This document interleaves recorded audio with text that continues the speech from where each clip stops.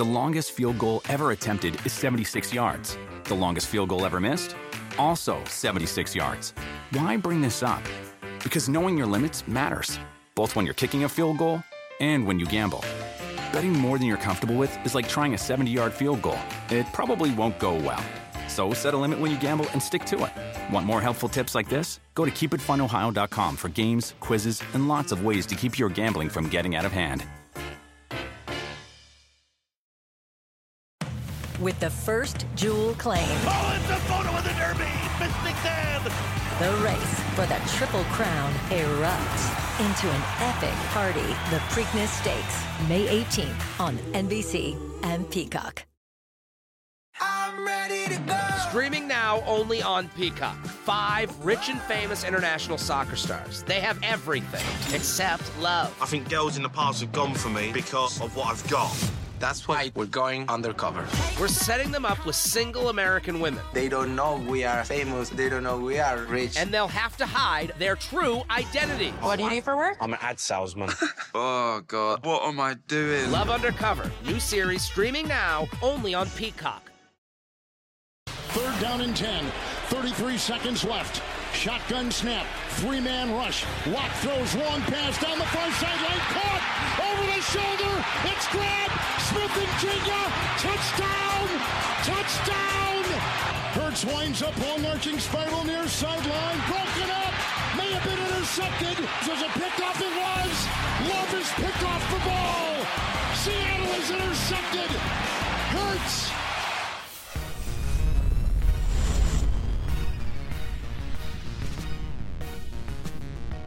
What a game it was last night. We only have 2 hours to break it down. I feel like we could fill the full 2 hours just talking about an unlikely and unexpected classic Monday night game. It's Tuesday's PFT Live. Miles Simmons, Mike Florio here with you. We're just 6 days away from Christmas, 5 shopping days, or 6 or 7 or 8, depending upon how loosely, we went over this last week, how loosely you interpret the term Christmas. And, you know, there's no mistaking this fact. It dawned on me this morning, Miles, as I was shaving. It occurred to me. Last night was the last normal Monday night game of the season, and I hadn't even stopped to consider that. Next Monday night is a Christmas night game. It's not a normal Monday night. Christmas Day is that one of those days where it loses the sense of what day it is. It doesn't feel like a Monday. It's not a Monday. It's Christmas. The following weekend, there's no Monday night game. The Monday night game was moved to Saturday. Lions and Cowboys. I'll take it, but it's not a normal Monday night. And then the playoff game, playoffs, January 15, Monday night game, that's not a normal Monday night game. Last night was the last normal Monday night game of the season, and I didn't realize it at the time. I'm not saying I would have appreciated it more. I still appreciated it, but it's over, and I didn't even realize the end was nigh. Well, I think that's your fault for not necessarily looking at the schedule, correct? I mean, possibly, I don't know. Yeah, but I was aware of it. I just hadn't considered the implications. You're right, exactly. And, you know, you should never do something because of the implication or whatever that Always Sunny quote is. But I think it's one of these times now where it's like, oh, no, the football season is winding down. And it's like you're excited because who doesn't love the postseason? I mean, the NFL postseason to me is the best. But at the same time, it's like, oh, no, I don't want football season to entirely go away. And that's one of the things where it's like, oh, it's the last regular Monday night game where it's kind of like, oh. We are coming down to the wire, and it's great. But at the same time, I'm going to miss, you know, most of the other teams when they're done in their regular seasons. Yeah, and 20 of them will soon be done. 14 will remain, and the Seahawks went a long way last night toward being one of the 14 and avoiding being done just 3 weeks from yesterday when we'll be sorting through the aftermath of the 2023 season. By the way, there's snow on the ground here for the first time this year, and I didn't know it was supposed to snow. I was more concerned about high winds and getting home from New York. I had no idea I was going to be coming home to Winter Wonderland, but it was great. I come up the stairs to my studio that is the attic above my garage, And there's a window, small window, that lets me look down to the barn and the land out there. And the Christmas lights are still on because it's on a dusk to dawn thing, and it's still dark here at nearly 7 a.m. And the Christmas lights reflecting off of the white snow surrounding the barn. It just, if I wasn't so old and curmudgeonly, I actually would have had kind of a spiritual moment looking out the window. Oh, yeah, Mr. Scrooge. All right. Getting into the Christmas spirit over there. That's great. I don't know what snow is. I live in Southern California, so we're just getting prepared for a bunch of rain this week, which may or may not, affect my travel plans out of here as the Christmas holiday comes up this weekend. So we'll see what happens there. Are you going home? Are you going home to Cleveland? Are you going home to Cleveland? I am, yes, but it's not supposed to be a white Christmas. Christmas. Just a couple hours away by car, and you're not going to visit. You're not going to visit when you're in Cleveland. Certainly not. Visit, and hang out. No, okay. No. My buddy lives in Buffalo. I didn't really invite you. I was just curious if you were going to come anyway. Oh, right, yeah, that would be interesting. Yeah, no, I don't really plan on doing that, but sure.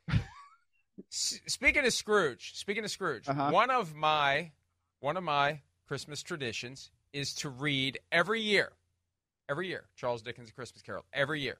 33,000 words, quick read, fun read. Don't tell me how it ends. No spoilers, please. But that's part of the reminder.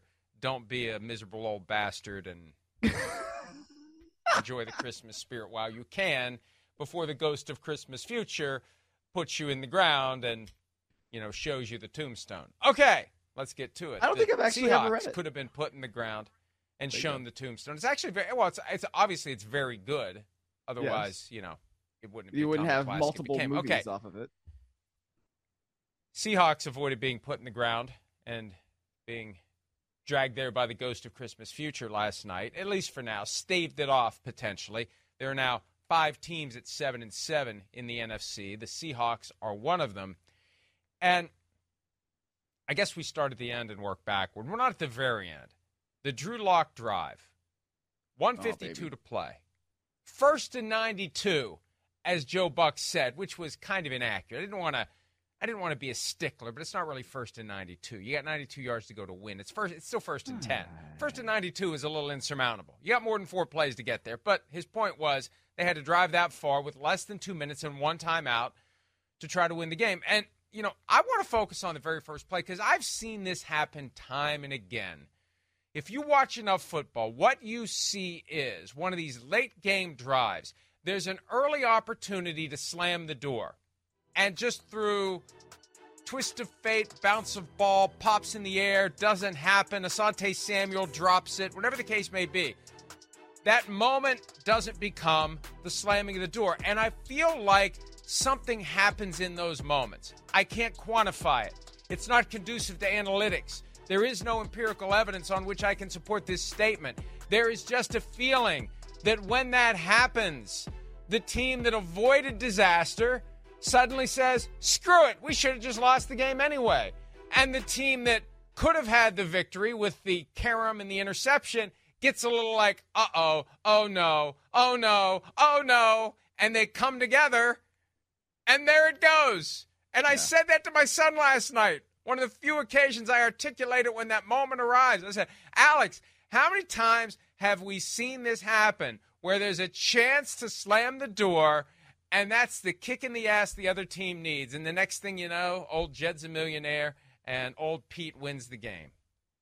Yeah, and it reminds me of the 2021 NFC Championship game, right? The 49ers have a chance to intercept Matthew Stafford. They don't do it. Rams end up winning that game. And it's just one of those things, like you said, you see it all the time. And somehow the football gods smile down on one team and they frown upon another. And Kadarius Toney is probably wondering somewhere, why in the world can't that happen to me? Where if I don't drop the ball, usually, the player intercepts it. Why can't it just fall to the ground safely like that? But it did for Noah Fant and for Drew Lock, and then they just start getting going. And then you see DK Metcalf right there just make an outstanding catch, just hold the ball against his body body. Then he gets behind the defender, and, Drew Lock just puts one right where he has to along the sideline for Metcalf. And then, boom, the touchdown to Jackson Smith-Njigba. It was awesome. I mean, what a stretch, and what a catch,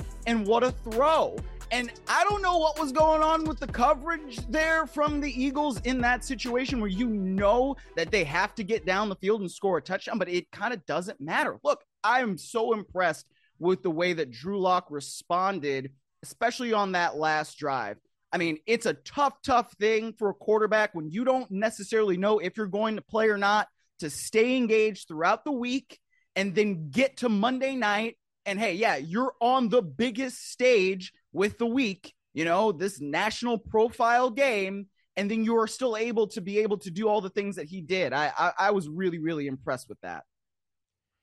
It's almost like the Eagles defense, now coordinated by Matt Patricia, not Sean Desai. Desai got exiled to the booth. Patricia down there with the pencil back in his ear, although he probably always had the pencil in his ear anyway. There was just no reason to put a camera on him. It's almost like they dared Drew Lock to beat them. Yes. Like, we'll go ahead. Now the throw to DK Metcalf, it was into double coverage, and it's just DK Metcalf doing DK Metcalf things. But the throw to Jackson Smith-Njigba, and Drew Lock explained after the game, he told Smith-Njigba before the play, if you're singled, I'm throwing it to you. And it's just a gutsy play, a great throw, a hell of a catch on the back end of the ball. One of those things where it happens so fast, you don't realize the athleticism that is required to make the catch, get yourself in bounds, hold the ball through to the ground, because you are going to the ground there, and win the game. It was amazing. Great moment by Jackson Smith-Njigba. There have been questions about him this year. At one point, people were like, Jake Bobo's better than the guy who was taken in round one. Well, maybe not after last night. Maybe those questions have been resolved. That is clutch. And it saves the season, or at least it delays the inevitable. If they're not going to make it, it's not going to be because of last night. They got to 7-7. They ended the 4-game losing streak. And there's a different vibe now, and they have winnable games down the stretch. They could go 10-7. Hurts that they got swept by the Rams. That hurts. But still, would have hurt a lot more to lose last night. Well, and look, the Rams do not necessarily have the easiest schedule going forward, right? They do play the Saints this week on Thursday night at SoFi Stadium. That's a winnable game based on the kinds of things we've seen from the NFC South, but there is no guarantee there. And then they have to play the 49ers in week 18. And depending on what happens on Monday night between the 49ers and the Baltimore Ravens, the 49ers may need that game or they may not need that game in week 18. So the Seahawks are absolutely still alive in this, and especially with the schedule that they have going forward, I can totally see them going 10-7 and making it to the postseason, especially because, look, and I say this with apologies to you, Mike, Minnesota now is playing Nick Mullins, and we've seen over the last couple of weeks, when you're not playing your starting quarterback, they're done. Exactly. They're done. It's over. It doesn't look great, man. Especially you tried 2 tush-push plays on 3rd and 4th down, and you need a yard, and you can't do it. So there are a lot of positive things that the Seahawks should be able to take out of this. It is still very hard to win in Seattle. That's one of them. It has been very hard to win at Seattle since Pete Carroll took over there. And the Eagles, for whatever reason, have not been able to beat Pete Carroll's Seattle Seahawks at all in Carroll's tenure. It really is unbelievable. The only time that Pete Carroll ever lost to the Eagles was 24 years ago today in one of his last games as head coach of the Patriots. He arrived in Seattle in 2010, played the Eagles for the first time as Seahawks coach in 2011, beat Andy Reid once, Chip Kelly once, Doug Peterson 5 times, and now beat Nick Sirianni for the first time last night.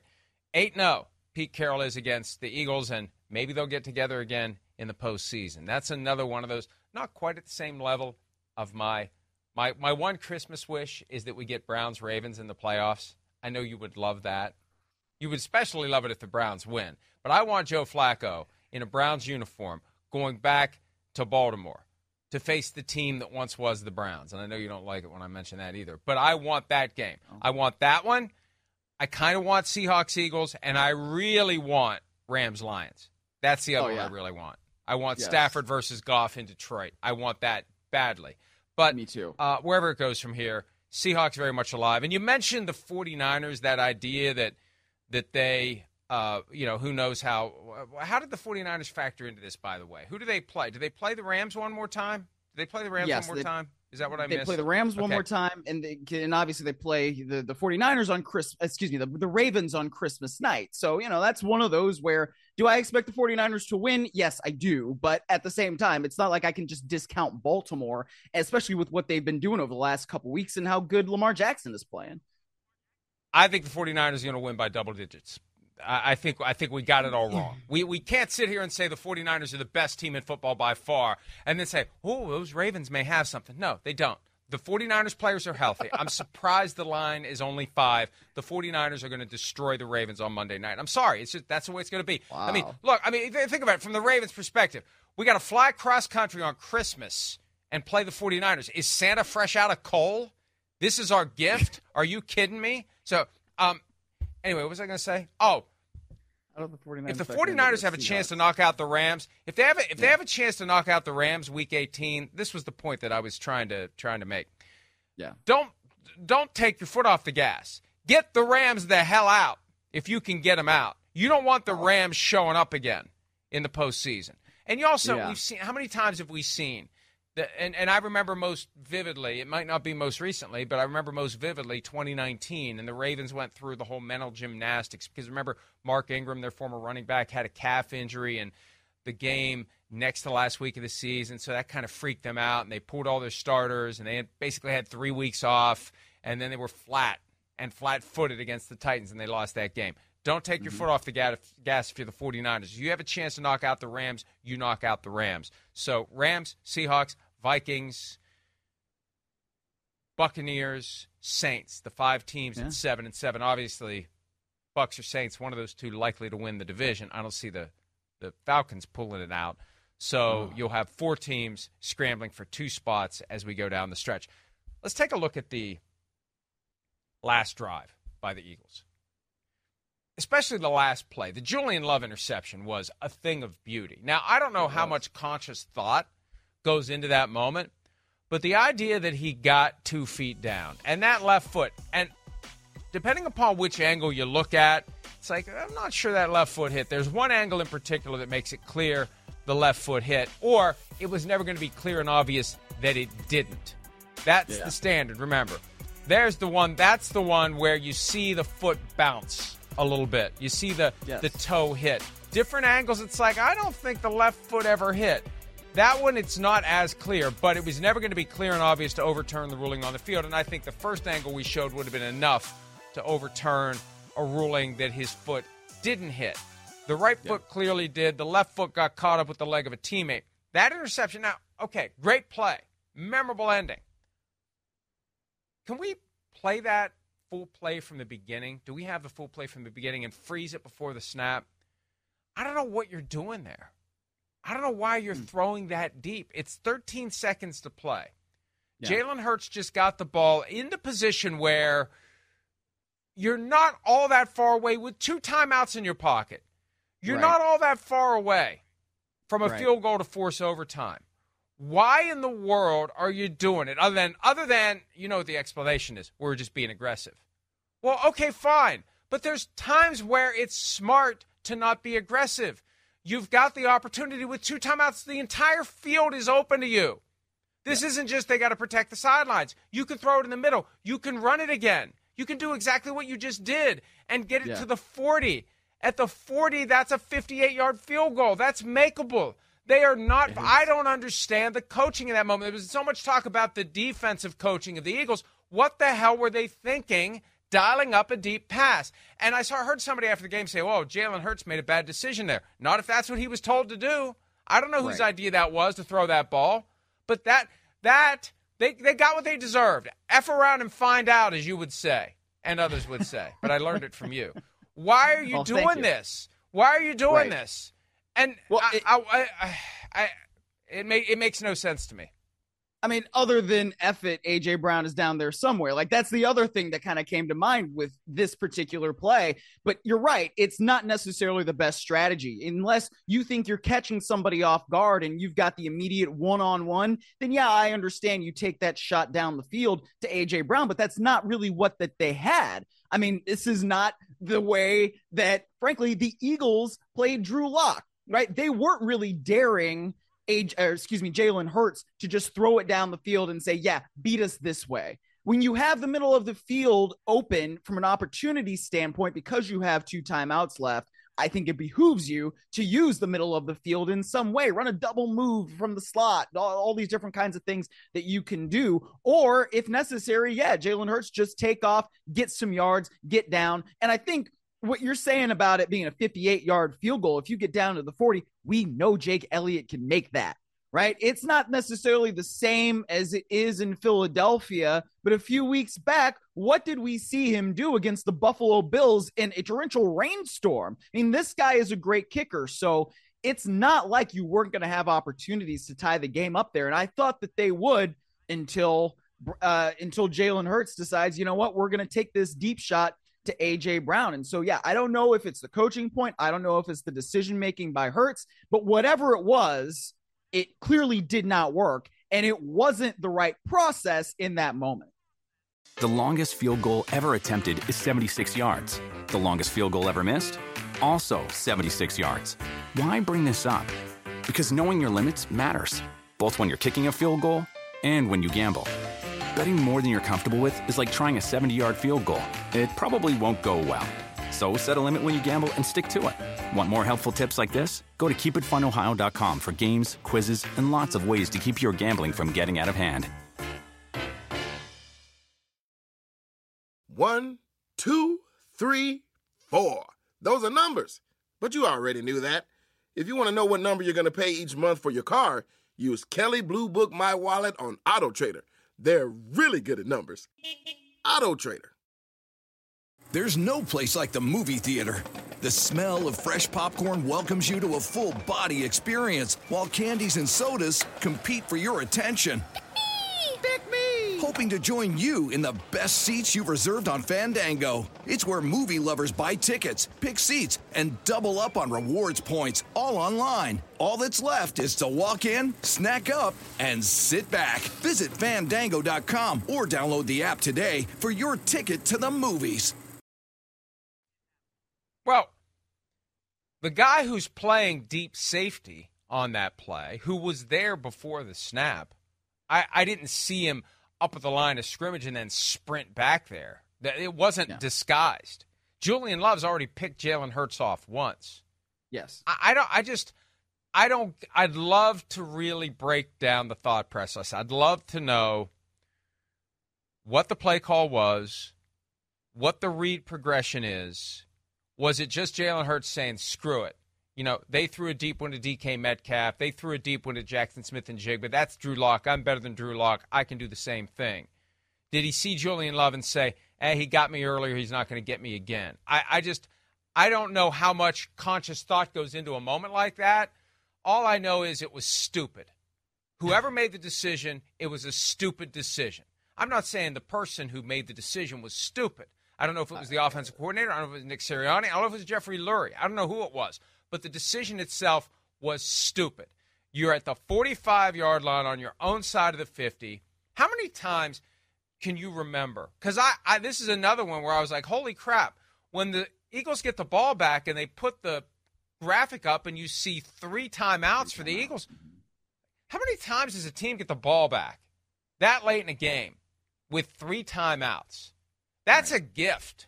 That's a gift that you should not squander or piss away, as the case may be, by throwing it deep. You don't need to throw it deep. You have 2 timeouts left. You're 15 yards away from a game-tying field goal attempt. What the hell are you thinking?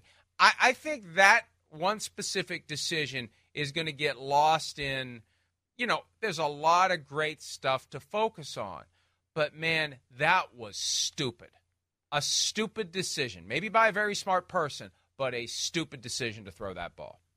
Well, yeah, like I said, it's bad process. And when you think about the type of talent that the Eagles have offensively, whether you're talking about an A.J. Brown, a Dallas Goedert, a Devontae Smith, a DeAndre Swift who can do things out of the backfield. There are so many guys that they could have turned to in that situation when it's going over the middle of the field. And that's something that the Eagles have done well, make plays over the middle of the field. And when you have that flexibility that the 2 timeouts allows for you, that's really what makes it a bad decision in terms of going deep down the sideline. It's not like they needed 4 points. They did not need a touchdown. All they needed was a field goal to prolong that game and keep things going. And I mean, whether you're on the road or not, I like my chances a lot of the time with Jalen Hurts and the rest of that offense. So it's one of those things where, then I know we're going to talk about this too, where Jalen Hurts starts talking about commitment and processes and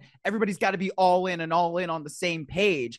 That to me is like, well, where is the disconnect? Is it from the quarterback to the receiver? Is it from the coaching to the quarterback, from the quarterback to the rest of the players on the offense? I don't know, but clearly there is something else that is deeper going on, and maybe that play is just emblematic of it.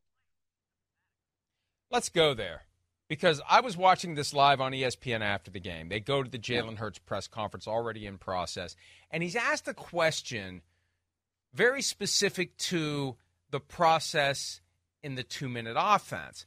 But the answer to me, and I assume to you as well, and I think anybody else reasonably watching this, it sweeps more broadly than just a failure of the 2-minute offense, and it's more of an indictment of the current Philadelphia Eagles. Let's have a listen. I've been talking about execution all year. Been on the same page. Everyone been on the same page, and we didn't execute. I don't think we're committed enough. Just got to turn it around. It's a challenge that we have to embrace. Just continue to see it through. What do you mean by that, about being committed enough? Commitment. I don't know that. I had a dictionary on me now. Excuse me. I don't know how else to say that. I guess, how are you seeing that present itself? Just, it's a matter of being on the same page.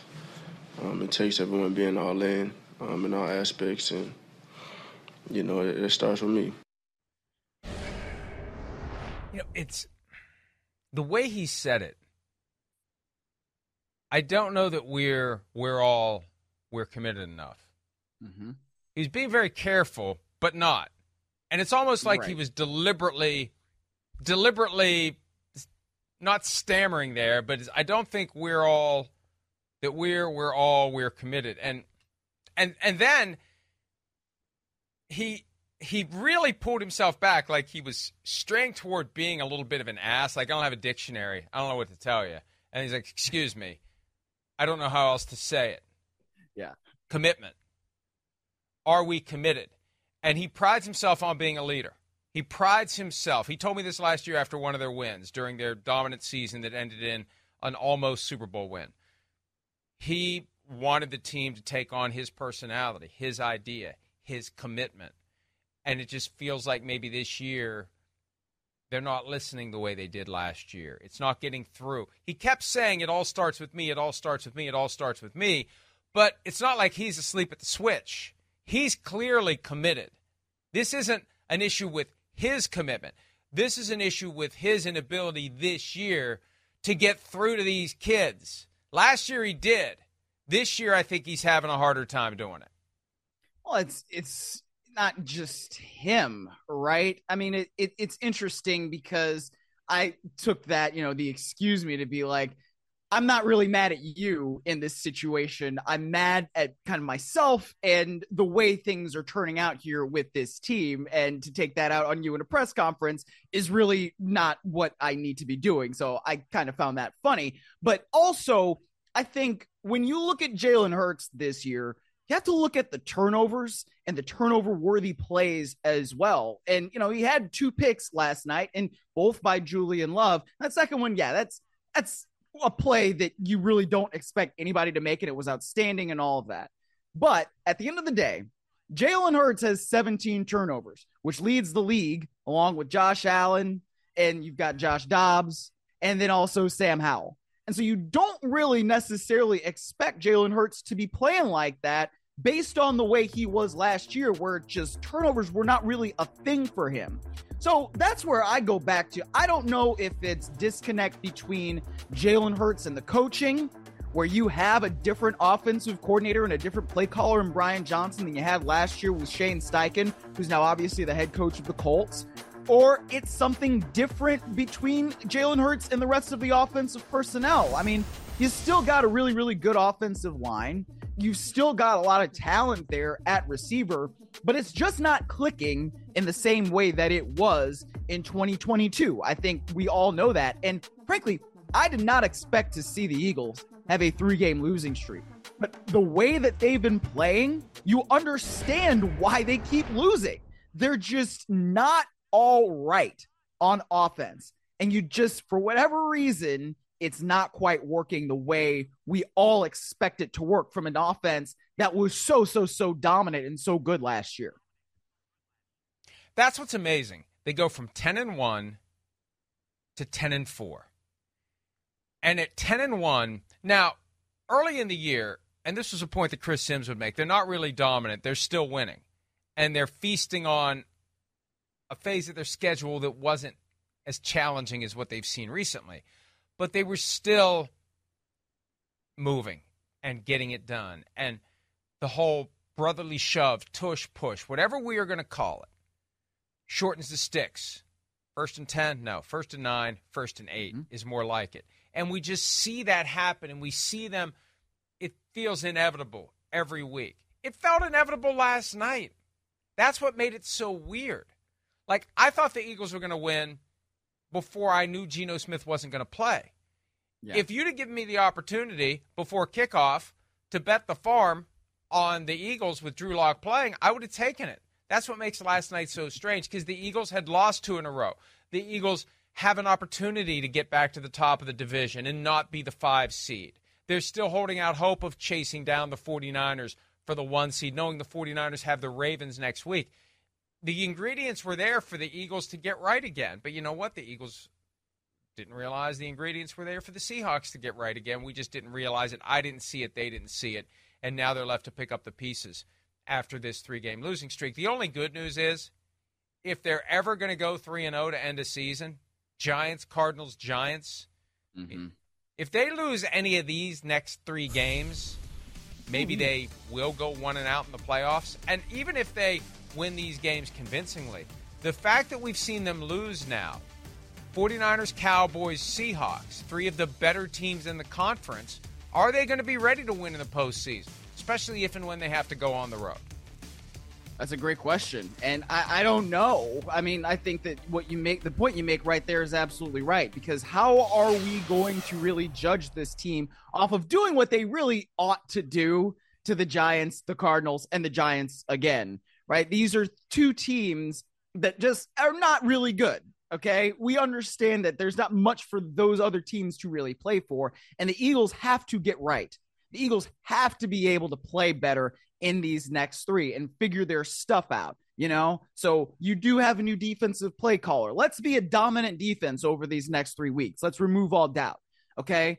Offensively, let's make sure that everything is the way it needs to be between now and the end of the regular season, so that we can be buttoned up and sewn up and have our good vibes going into the playoffs, because the vibes right now, they're bad. All right. It's a totally bad vibe, especially when you get the quarterback talking about at the podium commitment and whatever else that needs to happen for the rest of this team. That's not what you need when you're playing December football. It's not a good sign going forward if the quarterback is talking about commitment right now. Okay. I mean, that's just not something that you can have happen and then expect that you're going to all of a sudden be successful, which is why it was such a jarring comment for him to say at the podium in that moment. And, you know, look, he's somebody that flew separately from the team because he wasn't feeling well. He was ill. He was sick. You know, whether we want to say it was a flu game and all that, they're playing up the narrative or not, I don't know. But at a certain point, he's also got to look and say, yeah, it's part of it is me too. And I know it says it starts with me, and I believe that he believes that. But there's a way where Jalen Hurts has got to cut down on those turnovers, and those things will also help the Eagles still be successful. The first Julian Love interception, the throw from Hurts, and it worked when he did it in the Super Bowl, is just kind of throw it up there and let my guy go get it. I mean, there isn't a lot of precision-guided football on those throws. He trusts his guys to go get it. But there is a point where you might be on the wrong side of being careful with the ball, where it's just throw it up there, just heave it. And that's what he did. He just kind of heaved it. And the last one had that same vibe to it as well. Now, when your guys are able to go get it, fine. But clearly, we saw in those two moments, not. That's not Randy Moss back there, all due respect. It wasn't Randy Moss, and I know A.J. Brown's great, but he's not Randy Moss at the end either. So you just can't you can't throw a 50-50 ball like that unless you're confident you've got a guy back there who's going to make it 60-40 or 70-30 or higher. I guess that's my point. Yes. So, it wasn't like guy is open and Jalen Hurts threads the needle. It's like, I'm going to let my guy go get it. That's fine when it's A.J. Brown on that play. Now, it was double coverage, and it was a great play by Julian Love, and it was just a weird – we've already talked about that. It was just weird. I mean, maybe A.J. Brown would have had a better shot at getting the throw to the end zone. But we had two turnovers on moments that weren't really, the traditional read the field, see who's open, deliver the ball to the open guy. It's just more let it fly and hope for the best. And when you do that, there's a chance that the best is going to happen or the worst is going to happen. Well, when you throw, three things can happen and two of them are bad, right? But, I mean, I would say that Quez Watkins is not A.J. Brown either. So if you're going to throw up a 50-50 ball to somebody on the Philadelphia Eagles, you want it to be A.J. Brown, right? Or you want it to be Devontae Smith in second place because, look, Devontae Smith, despite his size, is great at going up for passes. It's part of the thing that makes him such a darn good receiver. So I think in that situation, you've got to know what the matchup is, right? Because Watkins versus Love, I don't necessarily know if that's exactly where you want to go with it because it's a true 50-50 ball instead of the 75-25 where you got it if you've got an A.J. Brown in that situation. He's one-on-one. You know what I mean? So that's also where the decision-making is kind of like, yeah, you do have the one-on-one, but is Quez Watkins really the guy that you want to take that one-on-one shot with, especially in that situation where if you go down and you score a touchdown, you might end the game.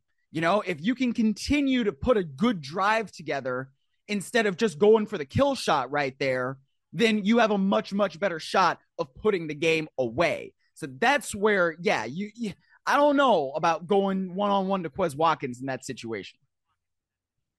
And something I heard Troy Aikman say a couple of times last night that just struck me as a little bit odd. He was talking about criticism of the Eagles because they don't throw the ball to more guys. It's like, if I got A.J. Brown and Devontae Smith, that's who I'm only ever throwing to. Like, I've never heard a team get criticized. Like what was Aikman ever criticized for only throwing to Michael Irvin and Alvin Harper? Like, I don't understand that. And apparently there was something out there that Aikman was reacting to, but it's kind of a dumb point to try to suggest that you need to spread the ball around more. Look at what happened. Like you said, if it was A.J. Brown on that play that Love intercepted the first time, much better chance. It's a touchdown, and it's a backbreaker for the Seattle Seahawks, and the Eagles would have won that game, and we would be having a much different conversation today.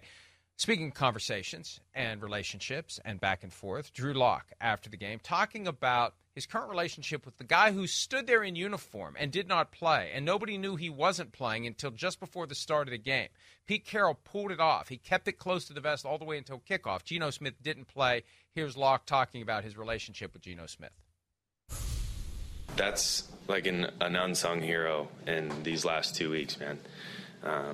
The encouragement that he's given me, the little pep talks here and there, helping in the film room. It was so cool that, like, when roles flipped and I was going to have to go be the starter, he did the same thing for me that I was trying to do for him. That's just an unselfish dude in there, man. I appreciate him more than words can describe. Talking to me before that 2-minute, you're the best player on this field. You're going to lead us down this field right now. Go get it done.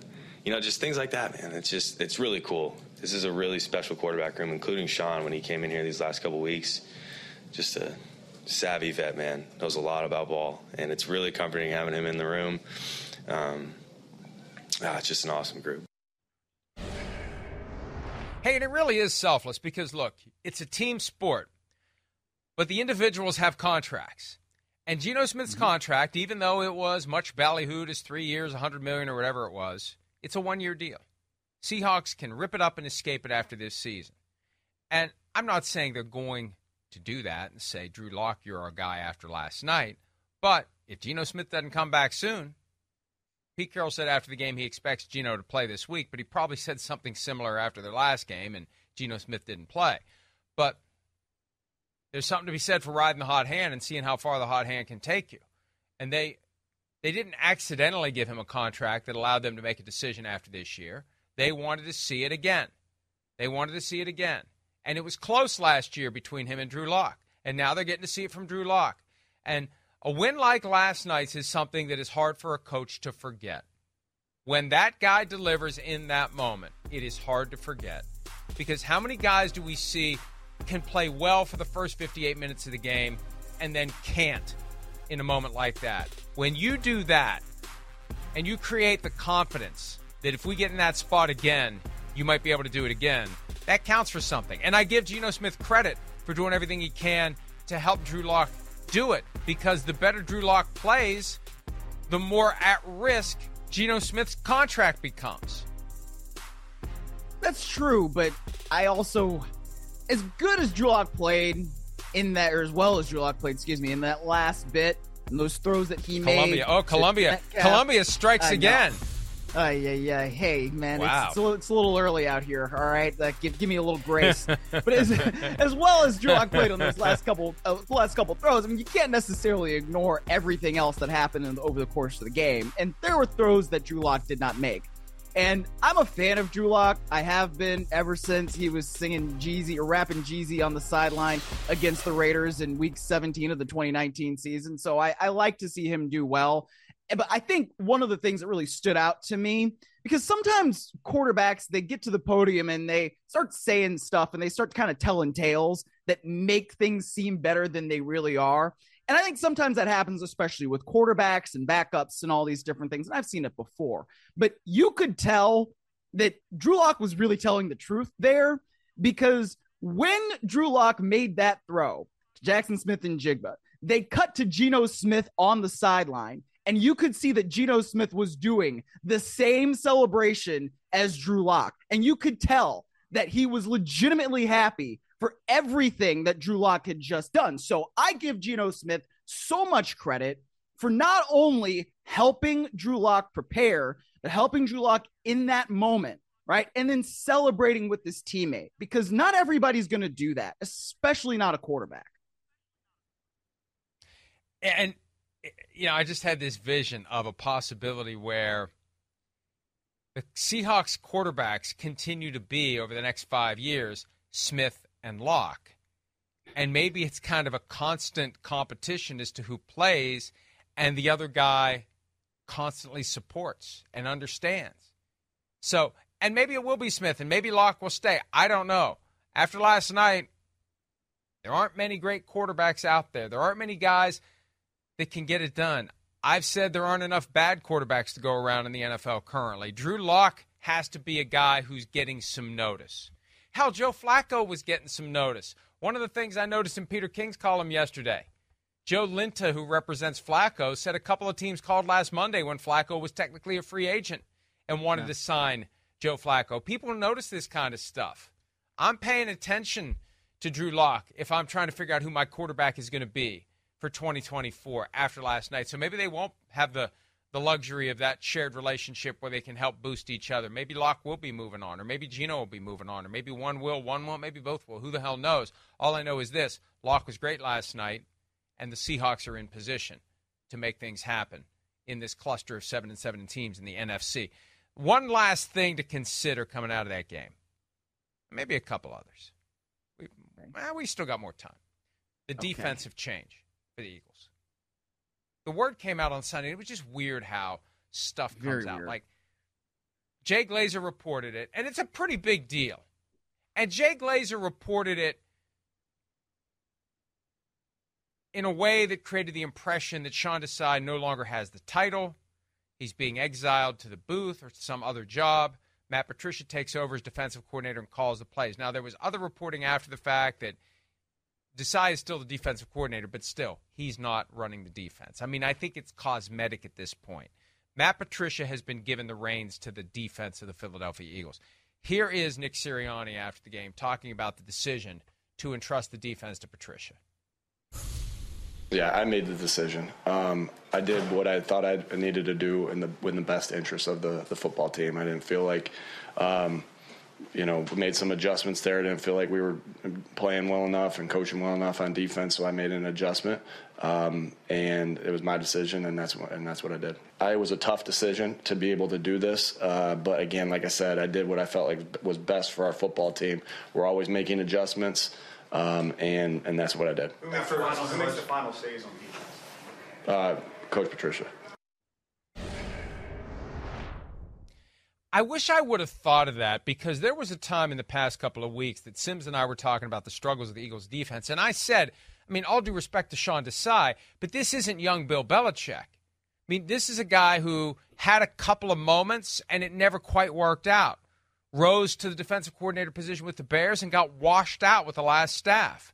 And then was in Seattle for a little bit, lands in Philadelphia as the defensive coordinator after Jonathan Gannon moves on. I wish I would have realized Matt Patricia's there.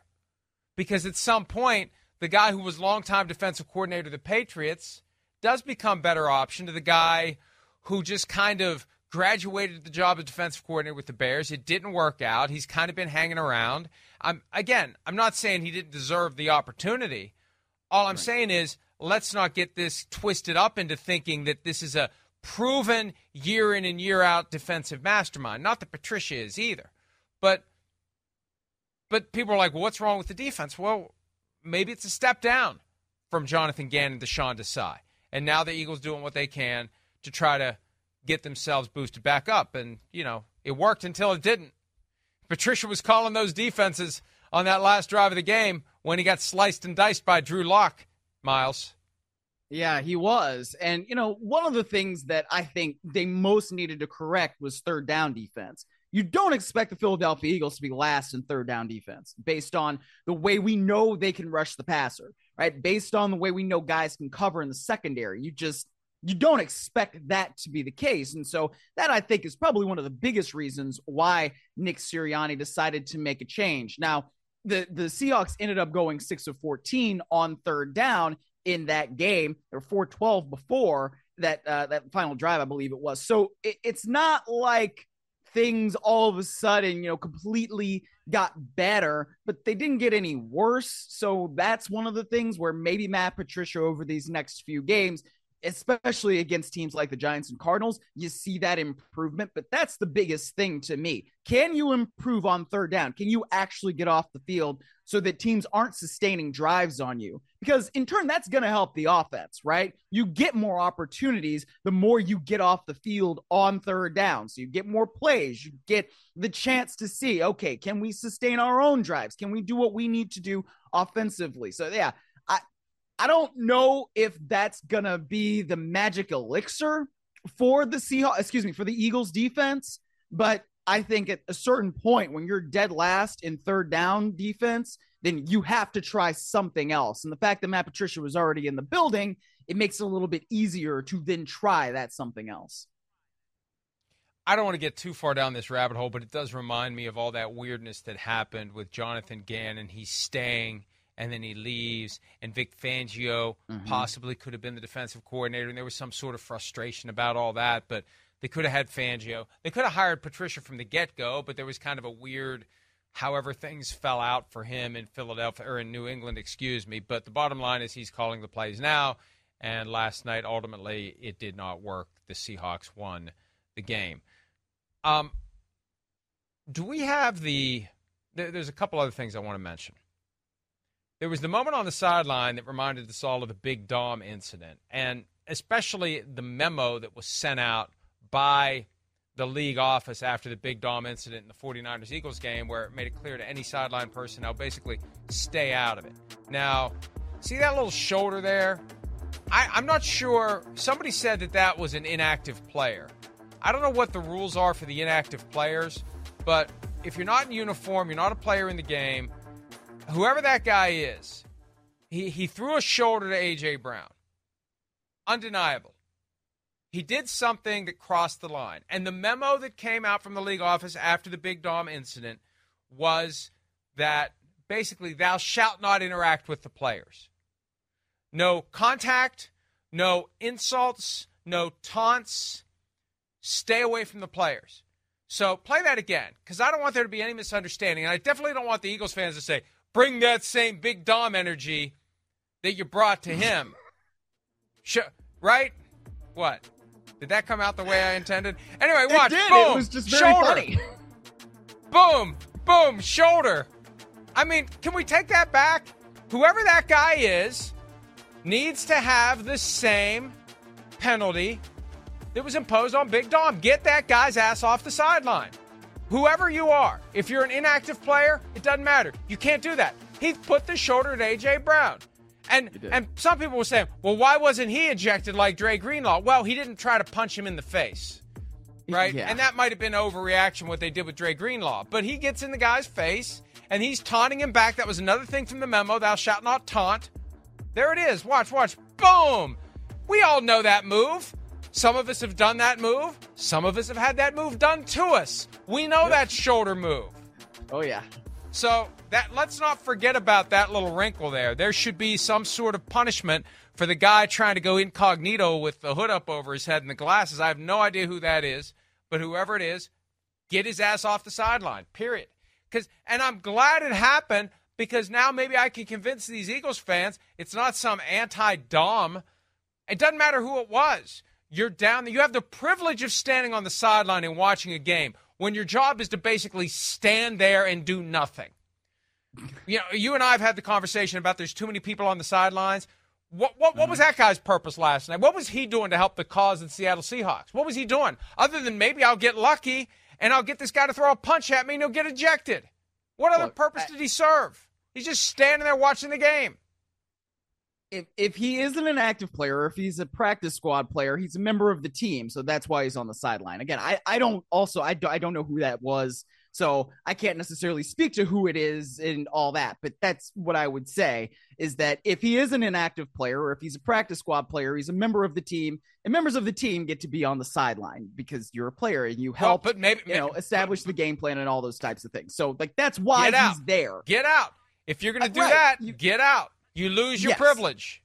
Yes, I also agree with you there, right? You can't necessarily be on the sideline and be a part of things and be a part of the team, especially if you're going to act like an ass when an opposing player happens to be on your sideline and you give him the shoulder like that. That's not something that we need to be doing. So yeah, if that's the case, then you don't need to be there. But I think generally, players and active players, practice squad players, they deserve to be on the sideline because they are also a part of the team. But you can't do things that are stupid like that are to the detriment of your own team, right? You have to actually be a decent person on the sideline and not do stupid stuff.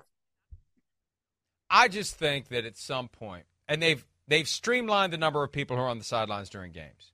I think at some point they need to ask each person, each individual, each job, each status, does that human being need to be right there among all the other human beings as we're trying to run a football game?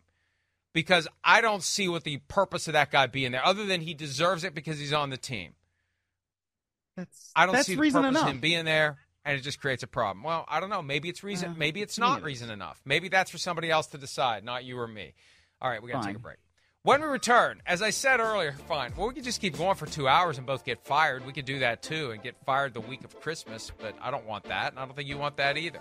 When we return, as I said earlier, there aren't enough bad quarterbacks to go around. Some bad quarterbacks are being benched, and other bad quarterbacks will be playing this weekend. More PFT Live right after this.